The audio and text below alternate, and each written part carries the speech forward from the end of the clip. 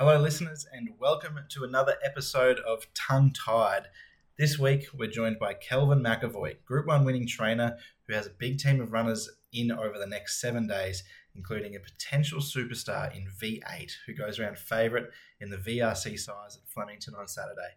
He also talks through my boy Birmingham's chances in the Echuca Cup on Sunday and the stable take a few runners to Adelaide for the Adelaide Cup Day meeting on Monday. If you want to catch the full episode, head over to Members Only. That's where the full interview is there about all of their upcoming runners this weekend. But if you're here for a bit of chat about what it's like training in Ballarat, a couple of good horses that they've got in their stable towards a Melbourne Cup, this is the podcast for you. So let's get into it. Mate, you've got a very nice horse in your stable at the moment by the name of So Unusual, who's won 4 in a row, and I suppose I noticed it's one of those My Racehorse runners, so a lot of owners in it, and no doubt all enjoying the ride and trying to book a spot into the Melbourne Cup. Yeah, look, he's a beautiful horse. He's a horse we sourced from New Zealand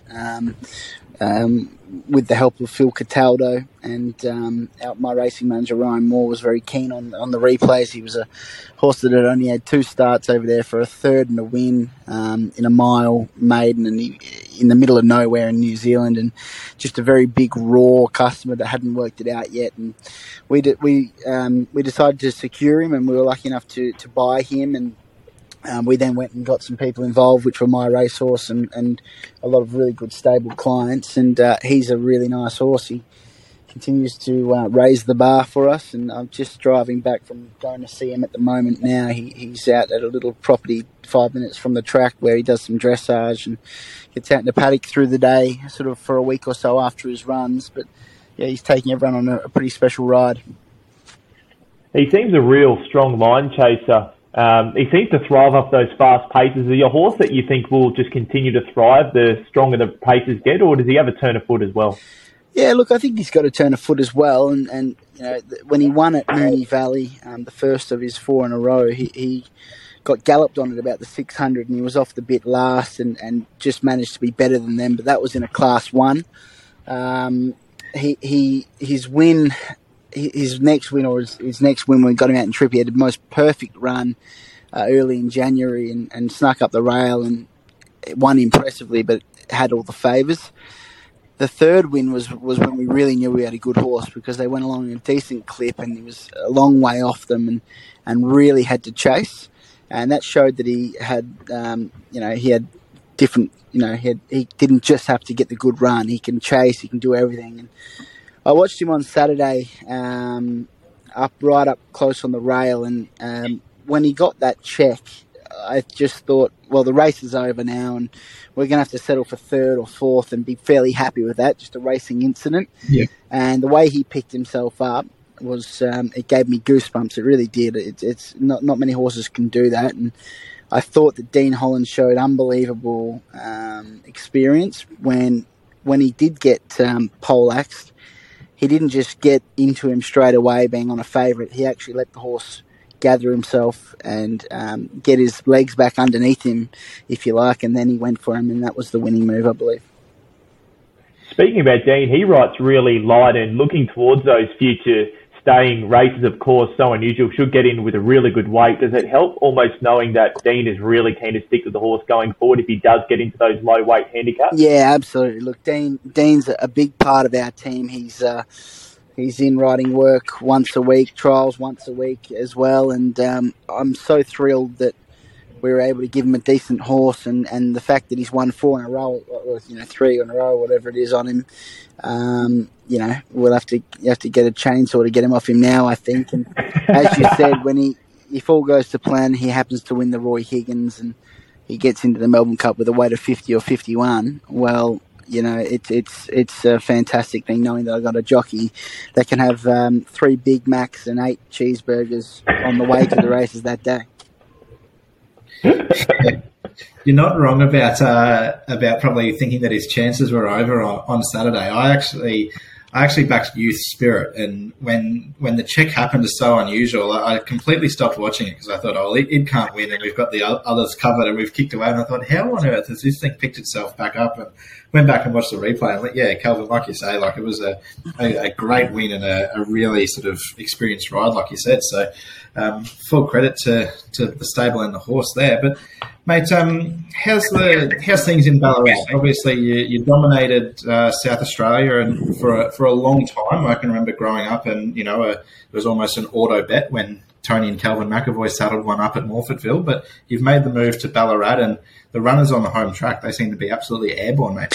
Yeah, look, guys, it's been a really fantastic move, and the thing about moving a business, although we were South Australia and Flemington, change always takes a bit of time, and it takes time to learn how to, train at a new complex. And I think that's why we were so lucky when Tony started the McEvoy Mitchell Racing brand. He started training at a place that he'd been for 44 years, or 40 years or whatever it was. So South Australia, we owe everything to. It's a fantastic state, and the property we had there was phenomenal. But Victoria is where it is now, and where the prize money is, and where most of our clients are. So we made the big move over, and it was sort of through COVID, and I sort of went to Flemington when I knew the borders were shutting, and based myself out of there, and knowing that we were about to start building Ballarat. And Tony stayed in South Australia. He didn't want to get caught up in all of the COVID when it was such an unknown thing, and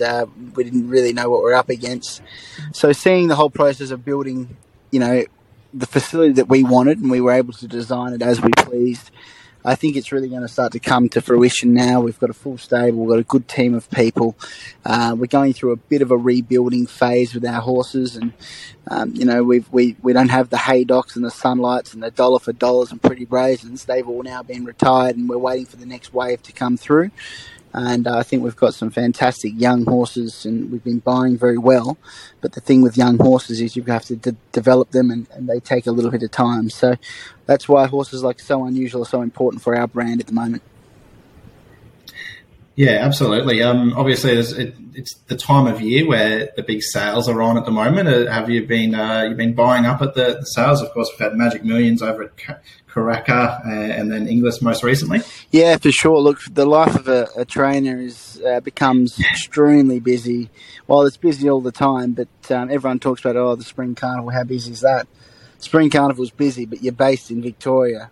From January till about May, there's just sale after sale after sale, and you need to go to them, and we need to do all the work. And we were at Melbourne this week, Sydney the other day, Adelaide next week, and New Zealand and Gold Coast as well. So we've been to them all. We've done the work. We've bought some beautiful horses at what we feel is value in what is a strong market.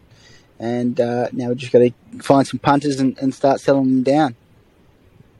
I was going to say, have you got many shares left? Give them a bit of a plug if you want, mate. Where can the listeners head to if they want to get involved in maybe the next V8? Yeah, for sure. Look, head to the website McEvoyMitchellRacing.com.au, and there's a tab there which has got all of our available horses. We try and cater to all ownership groups and interests, and try and buy some nice horses for not a lot of money, and then we get some bigger pedigrees. So shares are available. You'll see that on the website, and there's phone numbers there to call or get in touch with.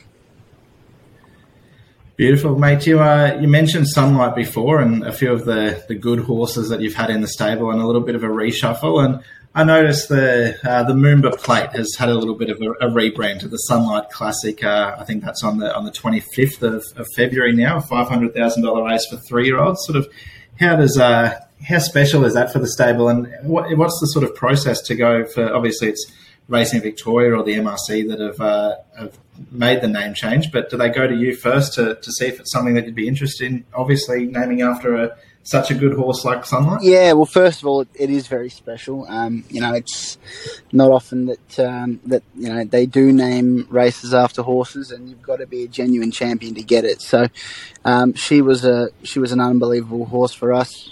She was a Magic Millions winner. She ran third in the Golden Slipper. She won 3 Group 1s and just was an elite racehorse. So we've been really pleased with that. That got announced. They did it. They approached us, but it wasn't really an ask. They just said, "This is what we're thinking of doing," and we were fully supportive, along with the old ownership group and the new ownership group and the breeder and everyone. I think it's it's a real special thing, and it will be when the first running of it is. I'll be hopefully keen to have a runner out. Yeah, I was going to say, do you have one sort of earmarked for the race yet, or sort of just a matter of time, wait and see? No, it's just a bit of a matter of time, wait and see, and certainly won't be running in something for the sake of it, but it'd be pretty special to win one, I reckon. Definitely. Mate, speaking of Sunlight again, I can remember a little while ago, there was the famous text message that went around saying that you had one in work that might have been better than Sunlight, and it was a horse by the name of Just Serene. Fair to say we never saw him prove to be better than Sunlight, but can you give us the next Just Serene? Is there one in the stable to keep an eye out for at the moment? Doesn't have to be better than Sunlight, maybe just better than Just Serene. It's actually very funny. I was at a dinner or a lunch. I think I was at a lunch yesterday, in fact, and that exact story was brought up for the first time in years, and how it all came about. And to the fillies' credit, Just Serene, she was an unbelievable talent, but she didn't have the talent between the ears. She was just a bit of a fruitcake. And was she the one who wouldn't load? That's correct, yeah. She just had a lot of bad tendencies, and the difference between a Sunlight and her is Sunlight was the ultimate professional, and Just Serene unfortunately wasn't. I took her to New Zealand for a Group 1, and it just proved to be the most difficult week of my life trying to do everything with her. But look, I think she's got one of her first foal maybe in the Adelaide sale next week, so I'll certainly be looking at it with plenty of interest, because I do know how good the filly was. But as for the same sort of story, I won't be going on social media and saying it, because I don't want the same thing to happen again. Too much of a mock. That's fair enough. She, to her credit, she did. I'm pretty sure she bumped into a pretty smart one, didn't she? I think Castelvecchio gave a windburn at Warwick Farm one. Yeah, that's right. No, there isn't, and this just shows, and this is what racing can do. We're dealing, we're racehorse trainers, and there's plenty of morning glory horses that can really zip up on the track in the mornings, but aren't the full package to do at race day, and it can be unfortunate at times, but that's the game we play. We won't get a next future star out of you, but how about a best bet from the stable in the next say 7 days? Yeah, look, I'm really keen on V8. I think he's taken the right steps that he needed to do. His gallop on Tuesday morning on the course proper at Ballarat was exactly what we needed to see. He went with a nice horse and joined and followed and went past and just did it in a nice manner. And I think he heads into the race as good as he can be. And if he can handle the 5 weeks between runs and step up in trip, I think it'll be extremely hard to beat. Fingers crossed, mate. Brody, you're not a horse trainer, you're not a jockey, you're not a strapper, but how about a best bet for the weekend from you too, mate?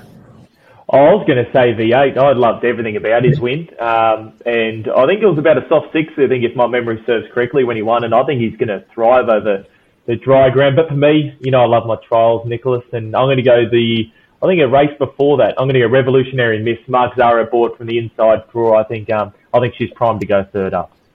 Beautiful. We'll make it a 3-leg multi, and we'll throw in Mr. Caleb from the Gerald Ryan and Sterling Alexio camp in the first at Eagle Farm on the weekend. Bumped into a smart one on debut and can get the job done. That's it from us punters. Always a pleasure, Brody. Kelvin, thanks for your time this afternoon, mate. I know it's a busy time of year and certainly a busy life being a horse trainer, so appreciate the last half hour, mate. No problem at all, boys. Thanks for having me on, and hopefully we can get those that best bet up for you.